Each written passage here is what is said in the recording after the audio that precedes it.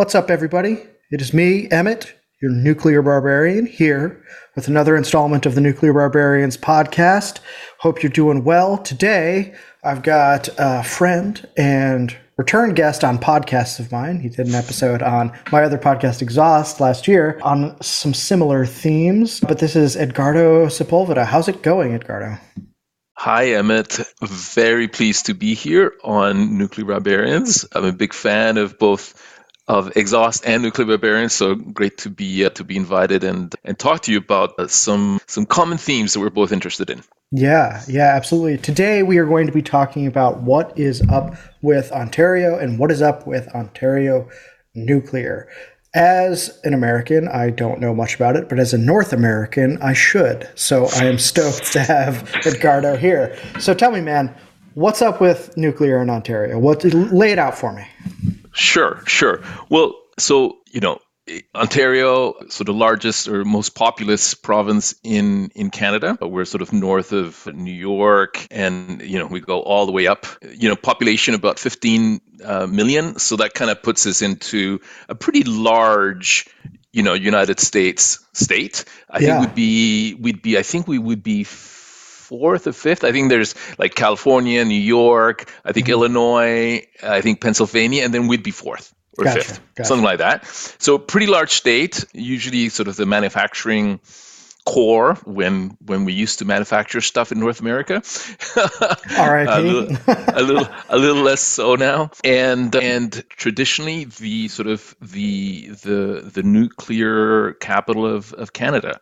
Right. We've had nuclear generation in Ontario since the 1960s. This current fleet of reactors dates from 1971. We are probably one of the heaviest in terms of generation mix. We have 60% of our electricity is nuclear. So it's very large. It's kind of like akin to France. It's akin to Slovakia or Hungary. I think maybe Illinois is close to that, but I think in terms of the percentage of electricity that we get from nuclear. But so we're a very nuclear heavy province, but we have some challenges. And the biggest challenge that I wanted to talk to you about was that we are slated for one of those plants to shut down in 2025. And so there's a whole process amongst people who think that nuclear is the way to go because it is safe, it is reliable, it is baseload, and it doesn't have any direct emissions. To try to, fight the good fight, that is often the case for many nuclear advocates around the world, whether it's, Indian Point, it's Diablo Canyon, it's the Save the Six in Germany, is to have this particular nuclear generation station, it's called Pickering, refurbished and saved, and so continue to generate power for another 30 years after 2025. So that's sort of the big thing, and it's, we've got some time.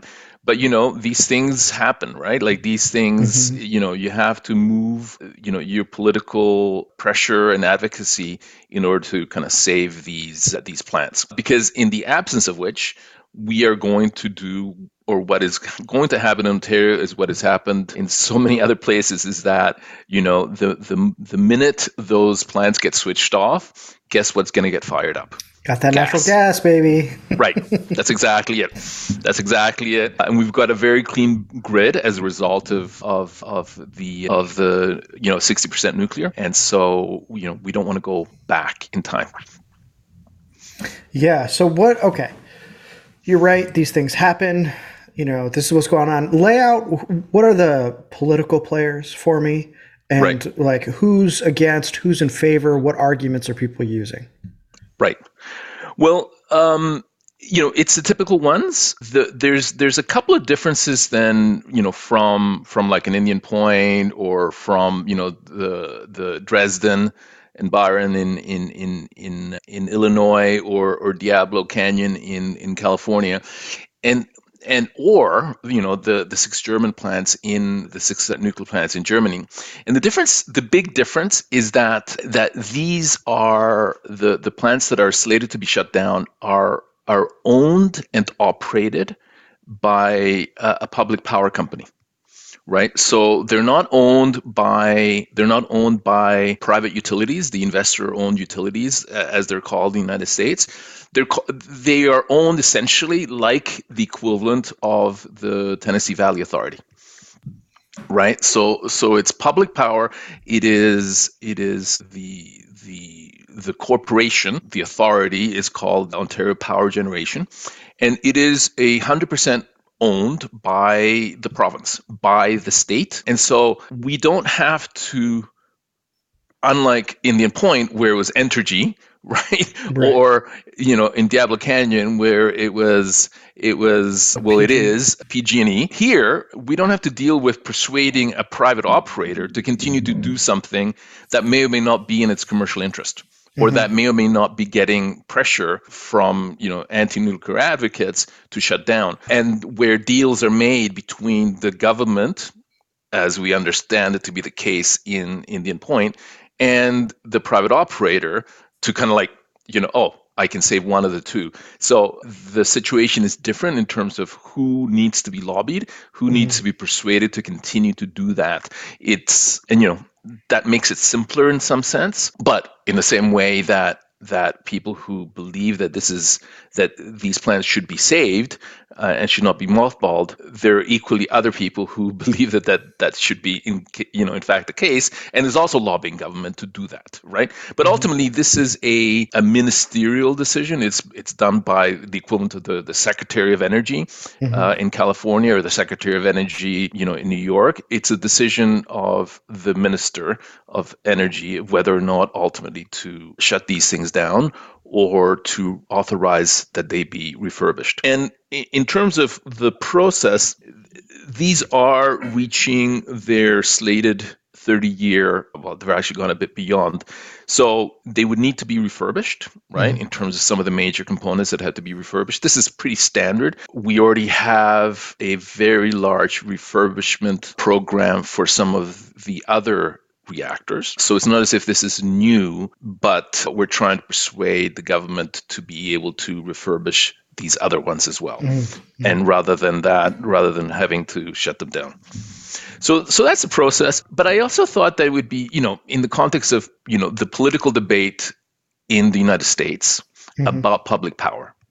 And what does it mean? The idea of, municipalization, the idea of, sort of the ownership of whether it's municipal water or municipal electricity, to go a little bit back in time, Emmett, and so kind of start talking about why is it that we in Ontario, like most of Canada, have public power and some of the advantages and disadvantages of that, and then compare it in contrast to the public power movement and the regulatory movements of the United States, and how our sectors have developed since way back in time, to be able to talk about specifically nuclear. Because one of the things I was crunching the numbers in the United States, you have in the United States, I think, purely public power nuclear stations. I think there's like 8 or 9 out of the 93.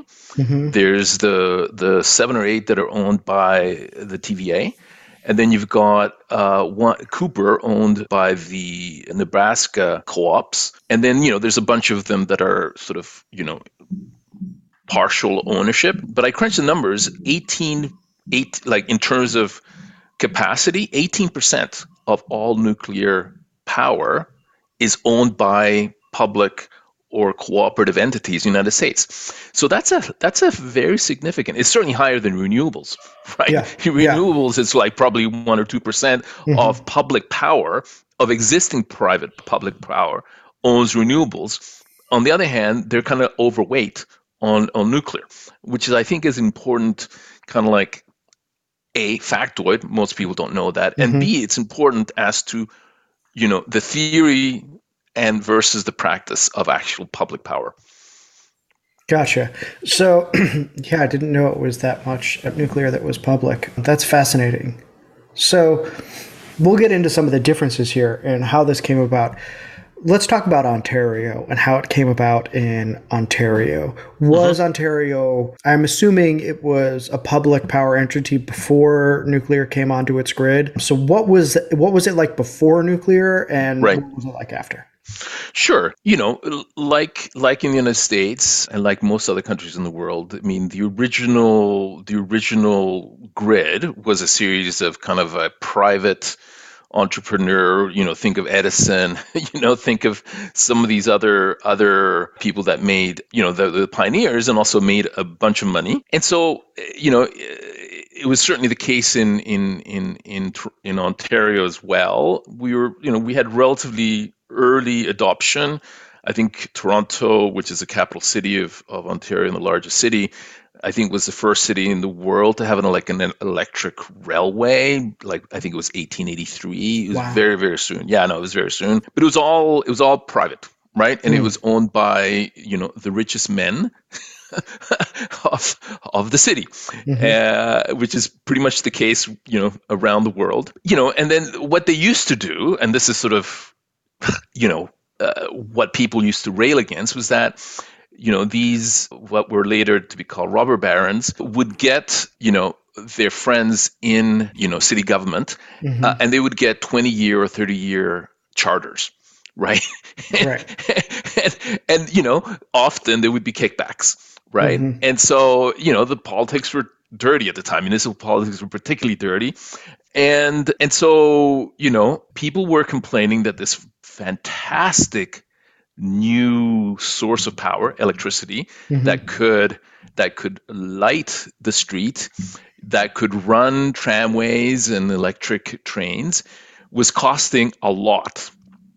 And it was only in the city center. It was owned by rich industrialists, and the city was in cahoots with it often, like the city politicians. And so, in the context of like the progressive era in the United States and in Canada, kind of like after Reconstruction, before Second World War, there's just a lot of agitation about this, that people don't Mm. like to be fleeced, right? That it Yeah. was it was too expensive, it was unreliable, it was focused on, just the rich people having it and industrialists, and they were charging an arm and a leg, right? So Mm-hmm. so classic pocketbook economic populism. And out of this, we see in Canada, in Ontario in particular, in New York State, this push for either public power, because people thought that they could do it better rather than private enterprise, or the regulation of private monopolies. So it's out of this that, in as a result of that kind of political agitation, we have an election, provincial election in 1905, which is fought on the idea of public power, right? Like Mm. the one that was the election issue, and the new government was voted in overwhelmingly, and so immediately in the following year they establish what would become the largest electricity company at the time in the world, which was called the Hydroelectric Commission of Ontario, which was the idea, and you'll recognize this because the TVA under the New Deal is a copy paste of what is HEPCO, which is that based on the idea that there would be a state provision of generation and transmission, and that would be provided publicly at cost, right? And so that was the slogan, power at cost. And then they would It's provide. mightily direct. Yeah, I know, power at cost. I mean, it was super successful. Power at cost. That's it. Power at cost. And then they would do the generation and the transmission, and then they would deliver that power to municipally owned distribution companies, Hmm. right? So that model is the TVA, right?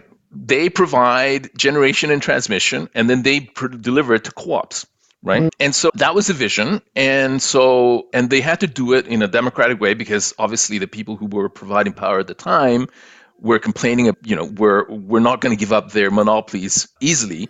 So what had to happen was that this commission was created. They had to have individual city by city votes, plebiscites basically, that said, Hmm. listen, yes, we want to take this power, And then each of them had to have subsequently in 1908 a series of votes to be able to issue the bonds to be able to actually build the distribution networks. Because at this point, the cities don't have any taxing power, right?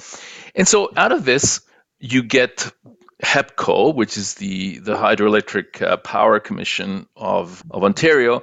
It first does the first transmission from Niagara Falls, which was at the time one of the larger generating stations in the world. It starts to provide power in 1910. It then builds a very large, at the time, an even larger generation station at Niagara Falls.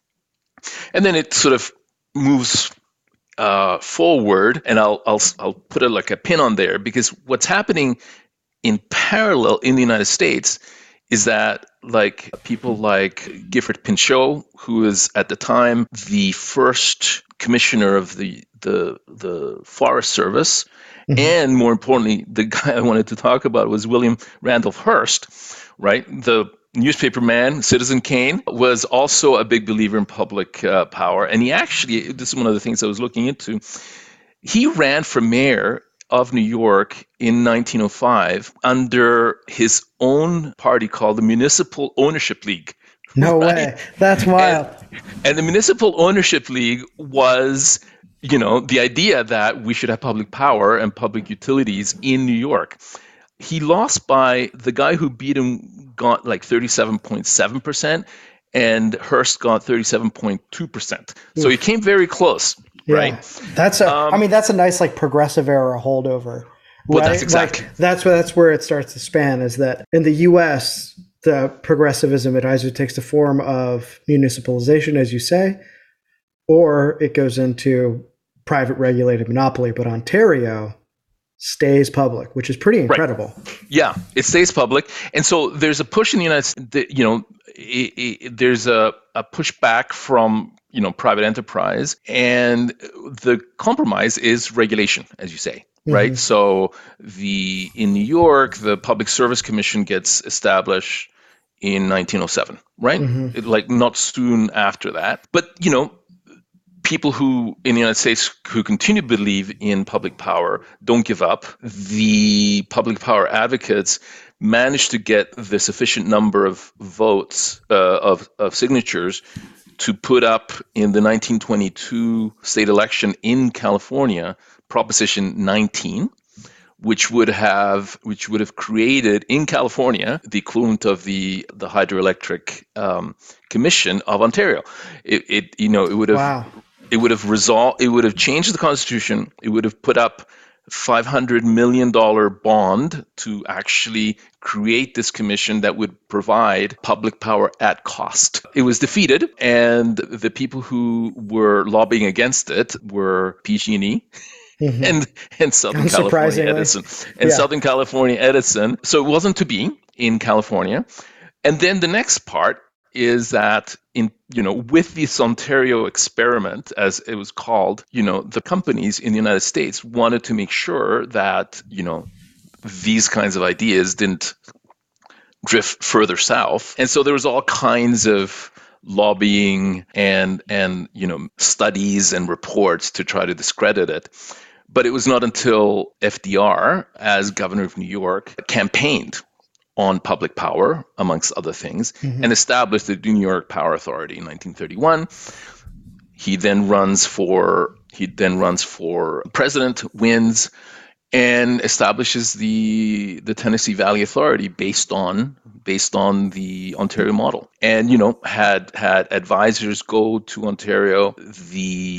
One of his big supporters in the Senate, George Norris from Nebraska, was a big fan of the Ontario experiment, and he was one of the co-signers of the act to create the Rural Electrification Act. Yeah, that's right. The Rural Electrification Act, which is one of the key acts of the New Deal, and to this day in Nebraska, which is where Norris is from, is the one state that has 100% public power via its hundreds or so co-ops in Nebraska.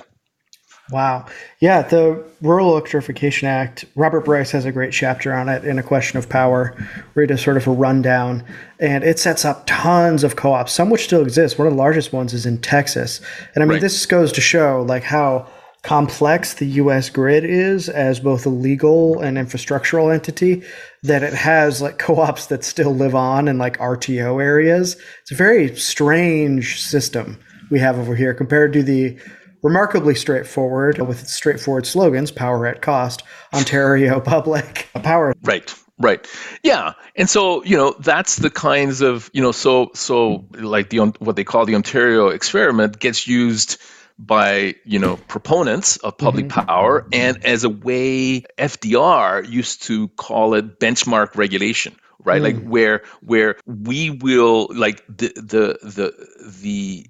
to show that Americans are overpaying for private power, and as a way to get political buy-in to the idea of regulation, right, including the breaking up of these trusts, starting in 1936, 1937, was to show, look, here's the benchmark against which we can judge ourselves, and look how cheaply they're providing power. So the idea that you can't provide lower power, is just not a valid response. It's basically just profits. And so, on the other hand, opponents of it were calling it at the time Sovietized or communistic mm-hmm. approach, because it goes against the very idea of private enterprise. Right. And so these debates continue to this day, right? Mm-hmm. Like the idea of public power and the public power movement that exists in the United States, it doesn't really exist in Canada because that's what we have. We've achieved it. It's a Right. protection of it rather than a proposal to move towards it. It's the same debate, right? Who should do it? Is this a basic service? And what's the most effective, efficient, reliable, and ultimately politically responsive way to provide what we all consider is a basic public service? Mm-hmm.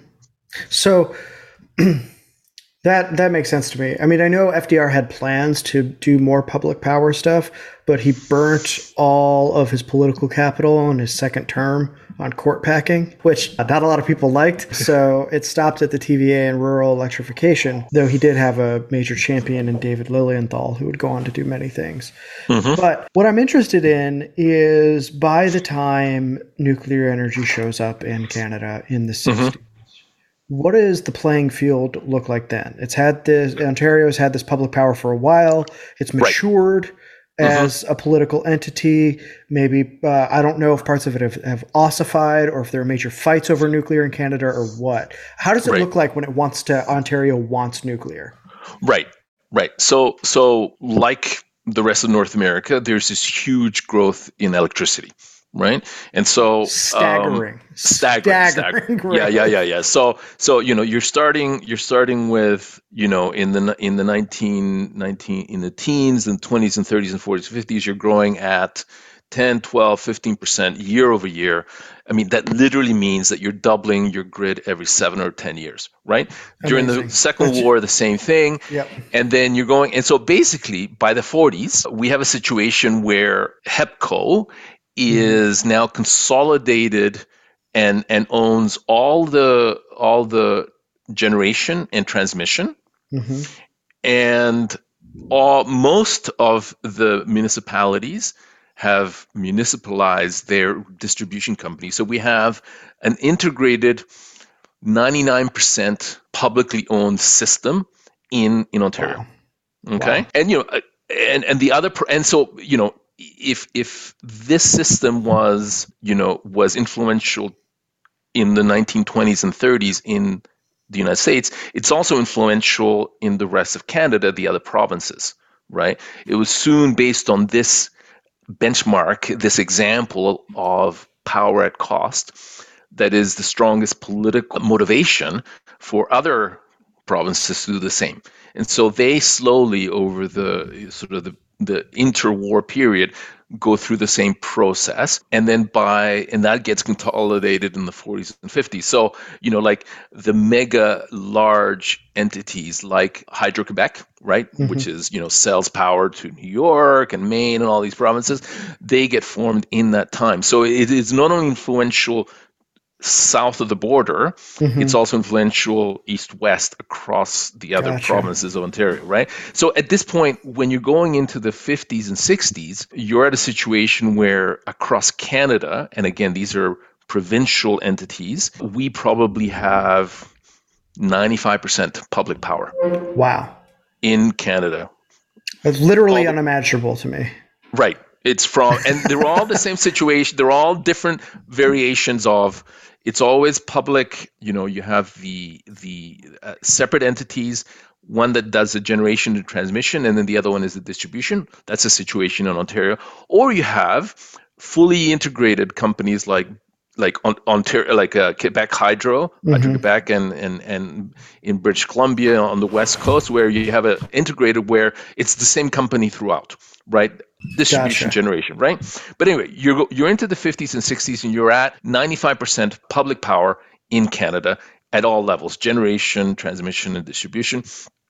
But what happens in Ontario is that in the 40s and 50s, as a result of this phenomenal growth, we're running out of water. Right, we're running out of good stuff. Like, I mean, we've sucked as much hydro as you can possibly get out of the area. As we can, unless it's super far north. And we're doubling the grid, and so we start putting in coal.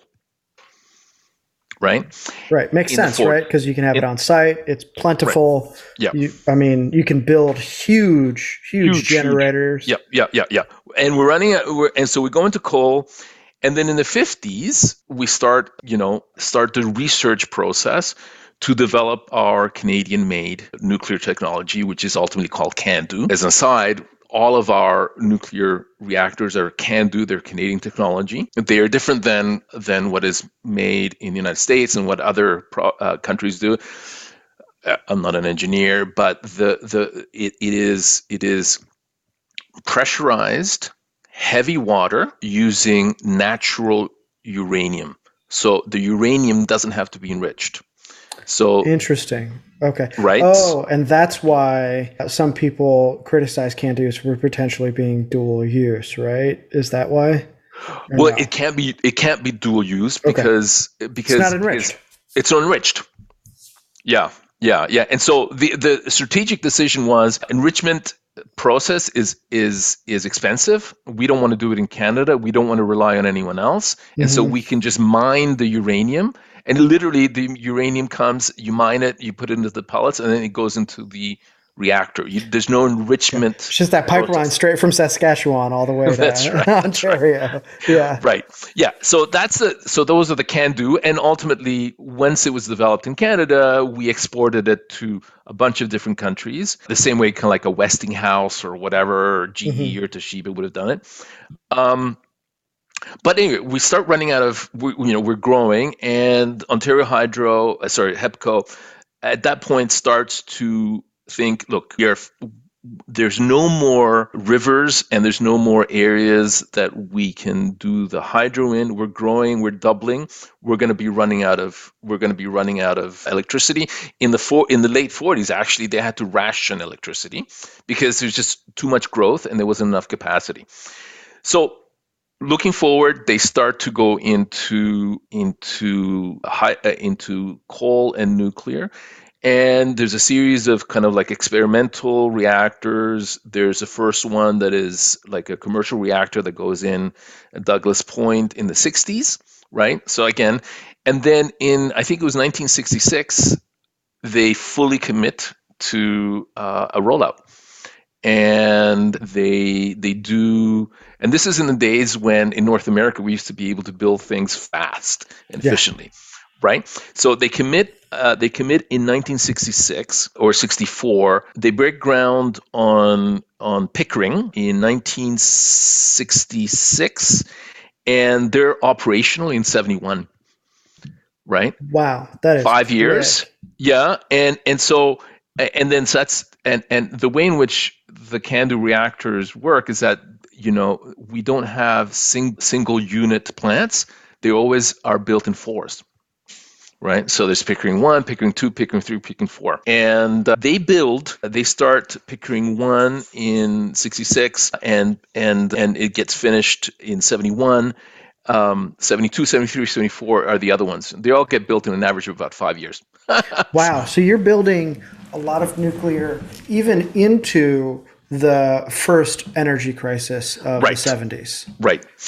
And then, so that's Pickering. Then comes Bruce. So Pickering is on Lake Ontario, maybe 150, no, maybe 75 kilometers east of where I'm sitting. Bruce is a little further north. And the other one is Darlington, which is, again, maybe 100 kilometers east of where I'm sitting. And so in the end, they build three.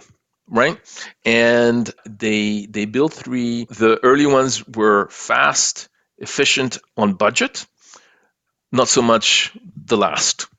They were, and then you're getting into the problems, right? You're getting into the problems of nuclear build in North America, right? Like the early ones. So let me ask you about that, because in the US, I was just talking to Rod Adams.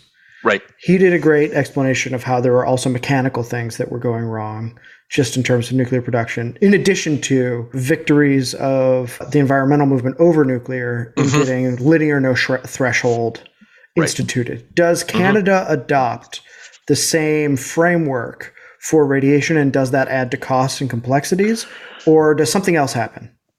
Yeah, I suspect, we also have, a federal nuclear regulator, and the question of whether or not, for example, after 3 Mile Island, things get harder. I'm not sure. That's the question I'd have to take a pass on, whether or not it becomes more difficult. What I've learned is that the kind of learning by doing, and even though the reactors are all the same technology, there were different sizes and different versions of the same kind of basic technology. And the first ones were relatively small. They were like half a gig, right? But by the end, they were like 800 or 900 megawatts, right? And so as they get built, they're tweaking the technology and making them bigger.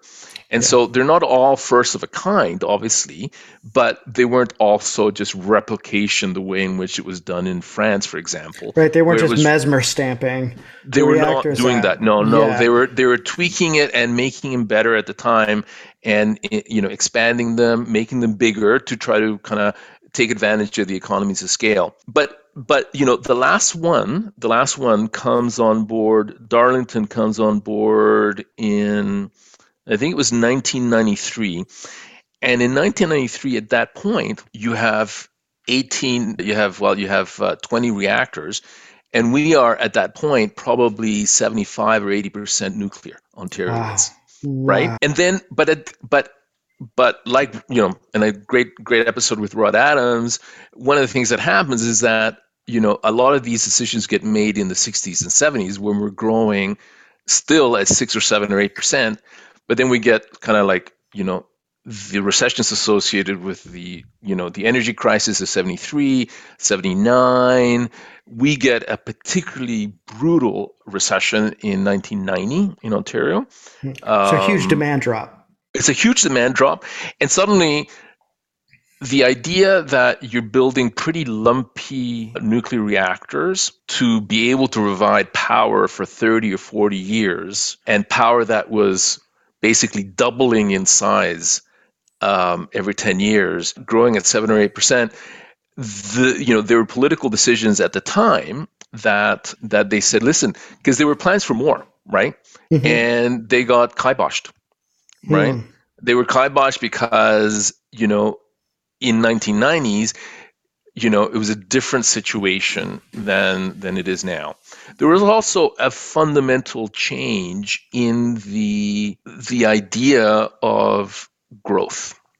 Yes, that's huge. Right? That shift is huge. In America, that really kicks off in the 70s because we have Lovins and Costa and a few other people Costa less so, he's more of an economist, but Lovins and Ralph Kavanaugh, et cetera, who are like not buying the growth thing. Even people who would otherwise be smarter about it, like Christopher Lasch, favorite writer of, becomes deeply skeptical of the growth ideology and spends the rest of his career critiquing it.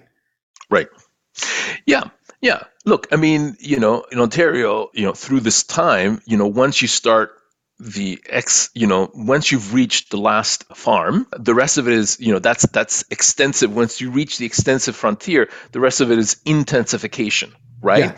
And so, just like the utilities in the United States and Canada, part of the idea was to generate consumption, right? Yeah. And so they would be, traveling sales and circuses and stuff like that with the washing machines in the back and, the electric ranges and all that kind of stuff to try to kind of generate that, right? But yeah, and so we also have a political change, and which kind of gets to some of the discussions we've been having.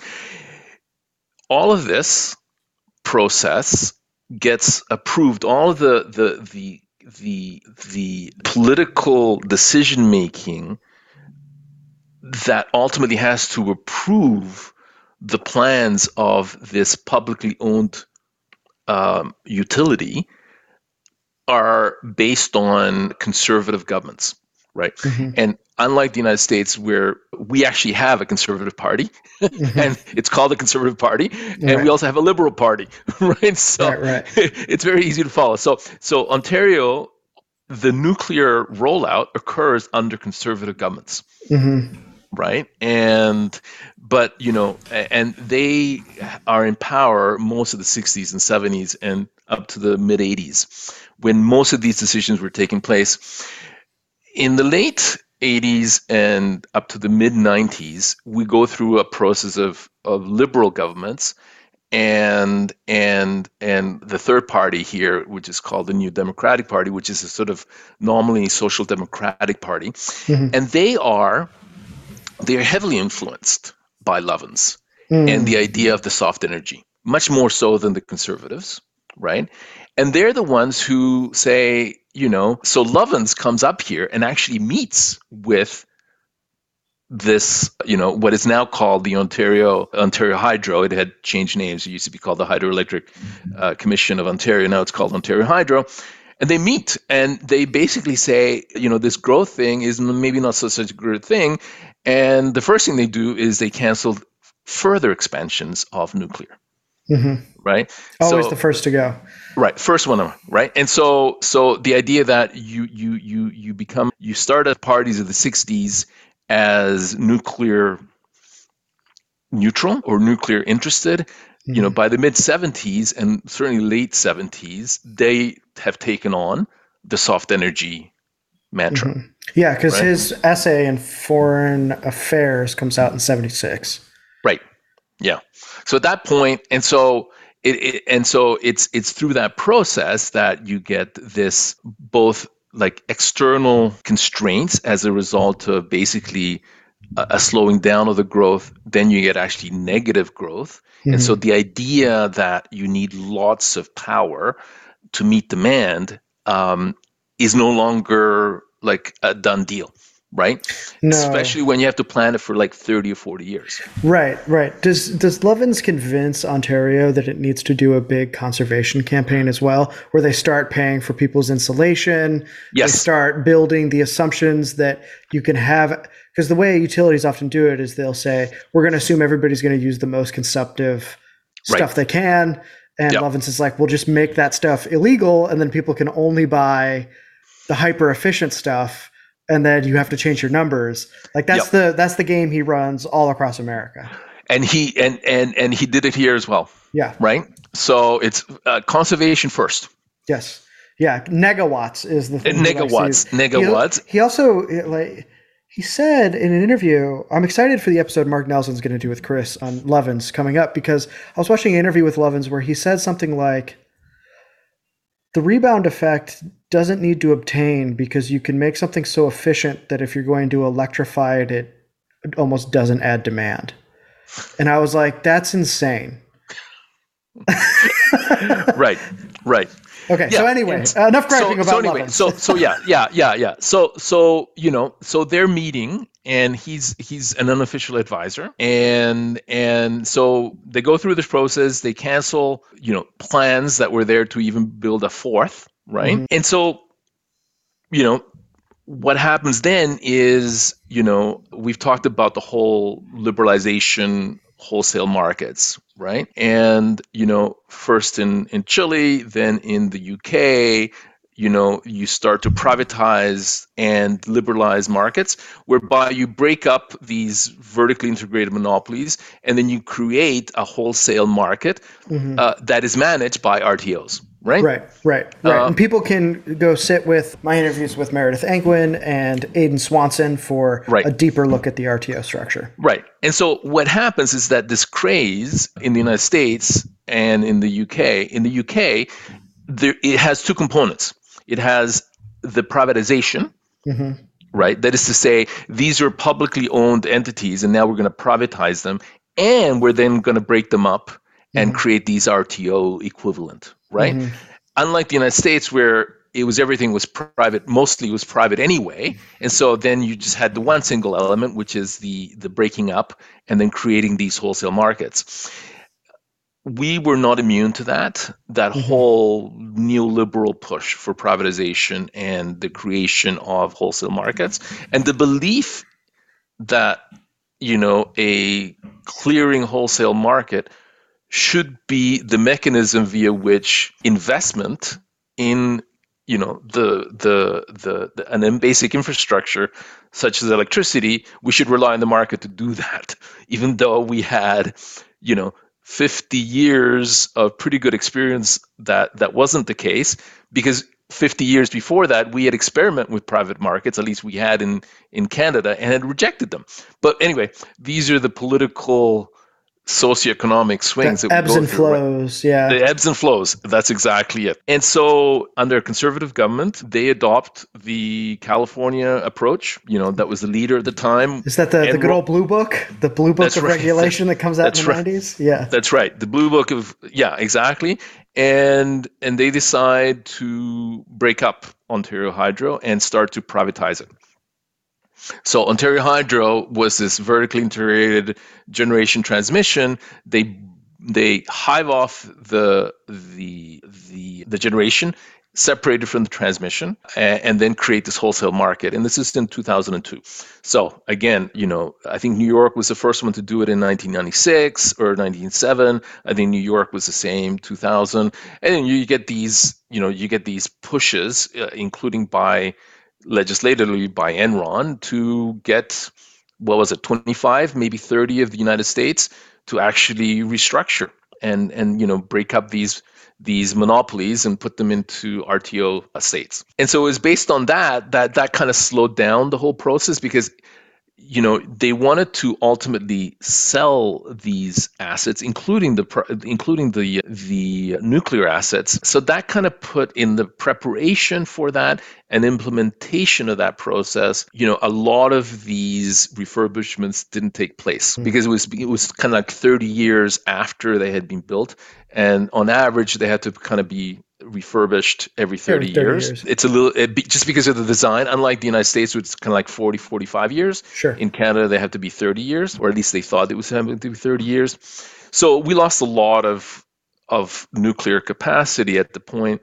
But then when they were refurbished, it was the manner in which we got off coal, right?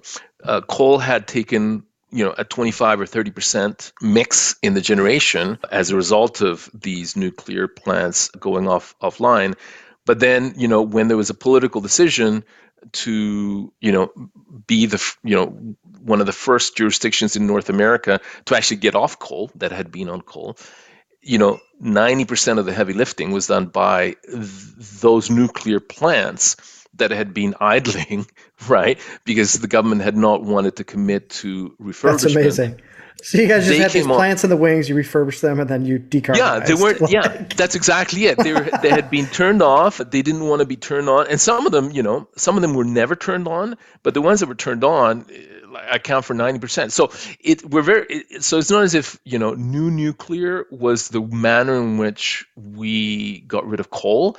It was the coming back online of a series of reactors that had been kind of mothballed or had not been refurbished as a result of the political and economic uncertainties that led to this reform process.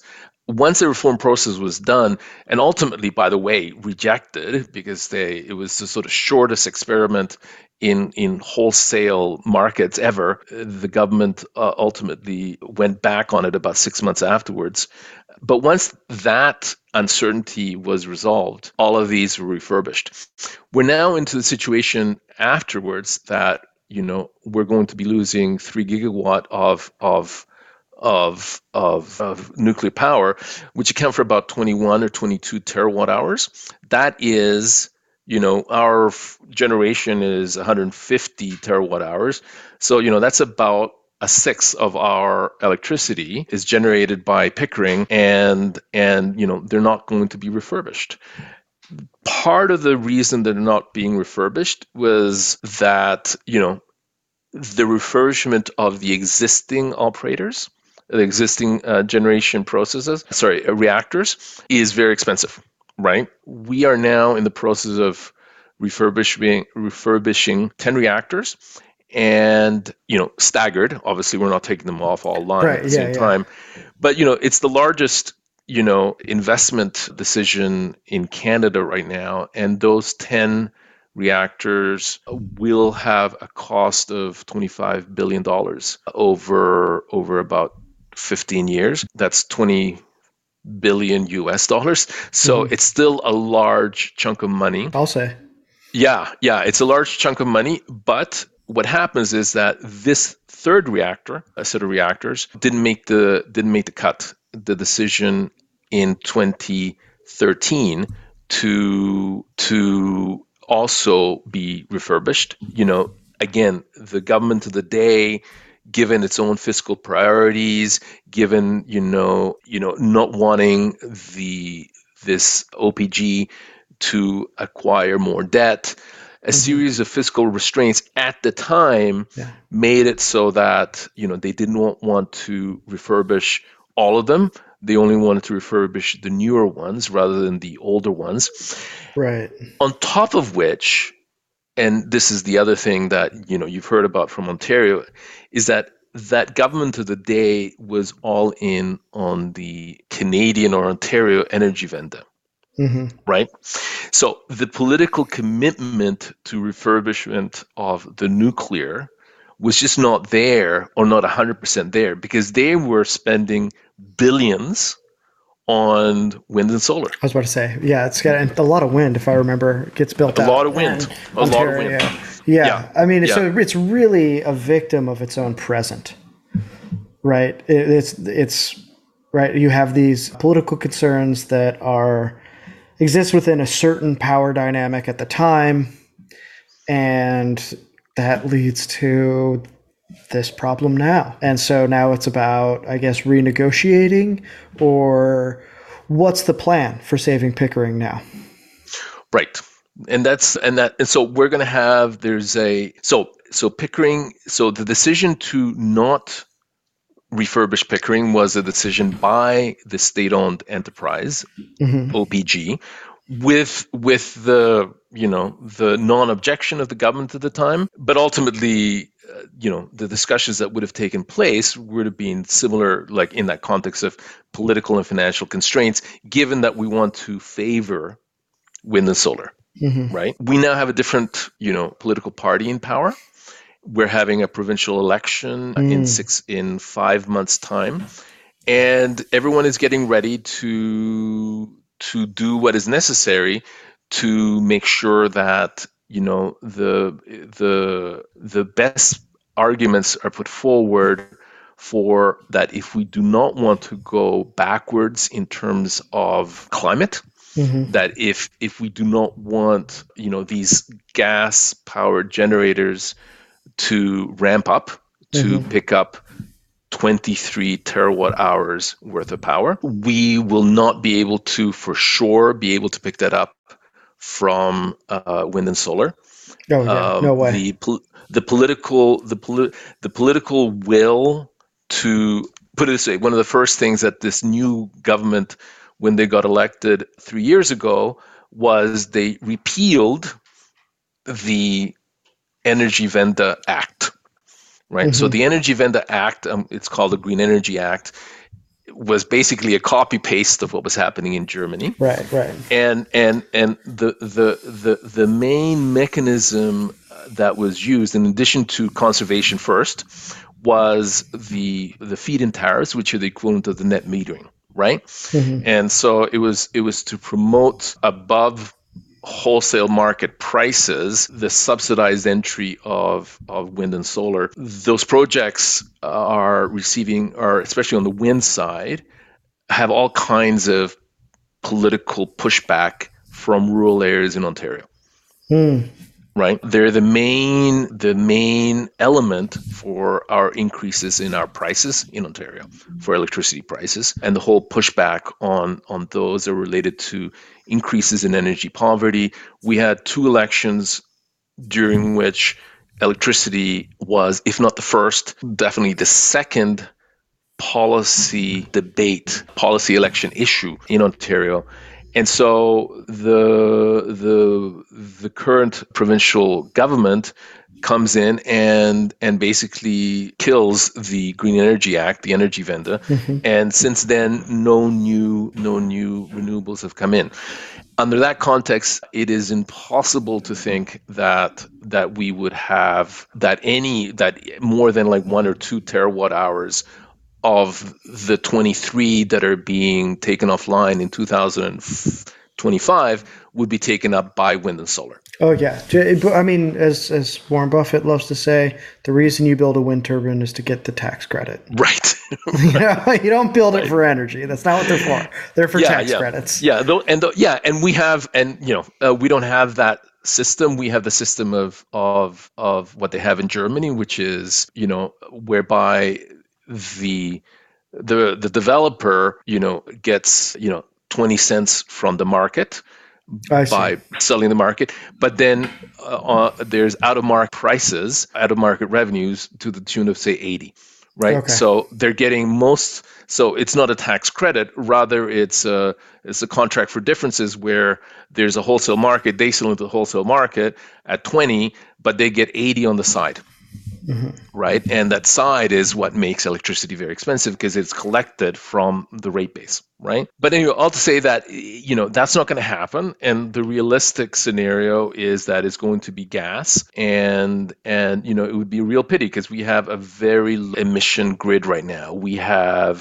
We're certainly below 100, grams per kilowatt hour. We're probably one of the greenest grid. Anyone checks out, that handy little mobile app on, electricity grid, we're always one of the cleanest in the world. And that's because we have 60% nuclear, 20% hydro, right, from historical hydro. We have maybe 10% wind and solar, and then 10% gas. Right.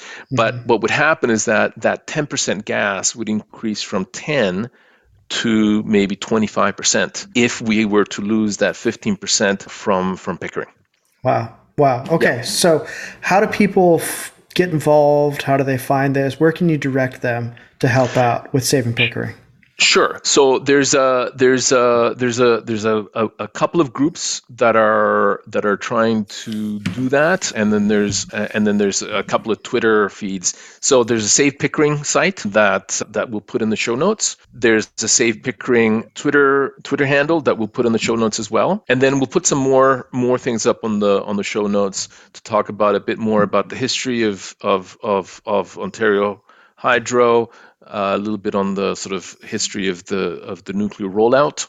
Again, it's something that very few people know about, even in Ontario, right? It's one of those things, right? It's like we are 60% nuclear, and we have certainly lower rates than our other non-nuclear provinces in Canada, and we have much lower rates than much of the United States, and we have one of the cleanest grid, and that elimination of 25% of our grid that was coal was at the time, and probably to this day, the largest decarbonization initiative in North America. So it was a very, very significant reduction. It's huge. That's huge. Yeah. So that's vital. All right, people, you want to get involved, you want to see what's up, check the show notes. I had a great time. I learned a lot from this. I hope you did too. Edgardo, thanks for coming on. As always, you'll probably be back again, I am sure. Great. Thank you, Emmett. Hope this was interesting for our American neighbors, and great to be on again on this show. And best of luck on this new adventure. I am totally enjoying your Substack notes. They're great. Your newsletter, and again, I don't think I have to preach the converted here to your listeners, but that sign on to those. Those are great newsletters from Emmett that I look forward to receiving every week. All right. Well, thank you so much. It means a lot to hear that. All right, everybody. Stay sharp, stay strong, and stay radiant. We will see you next week.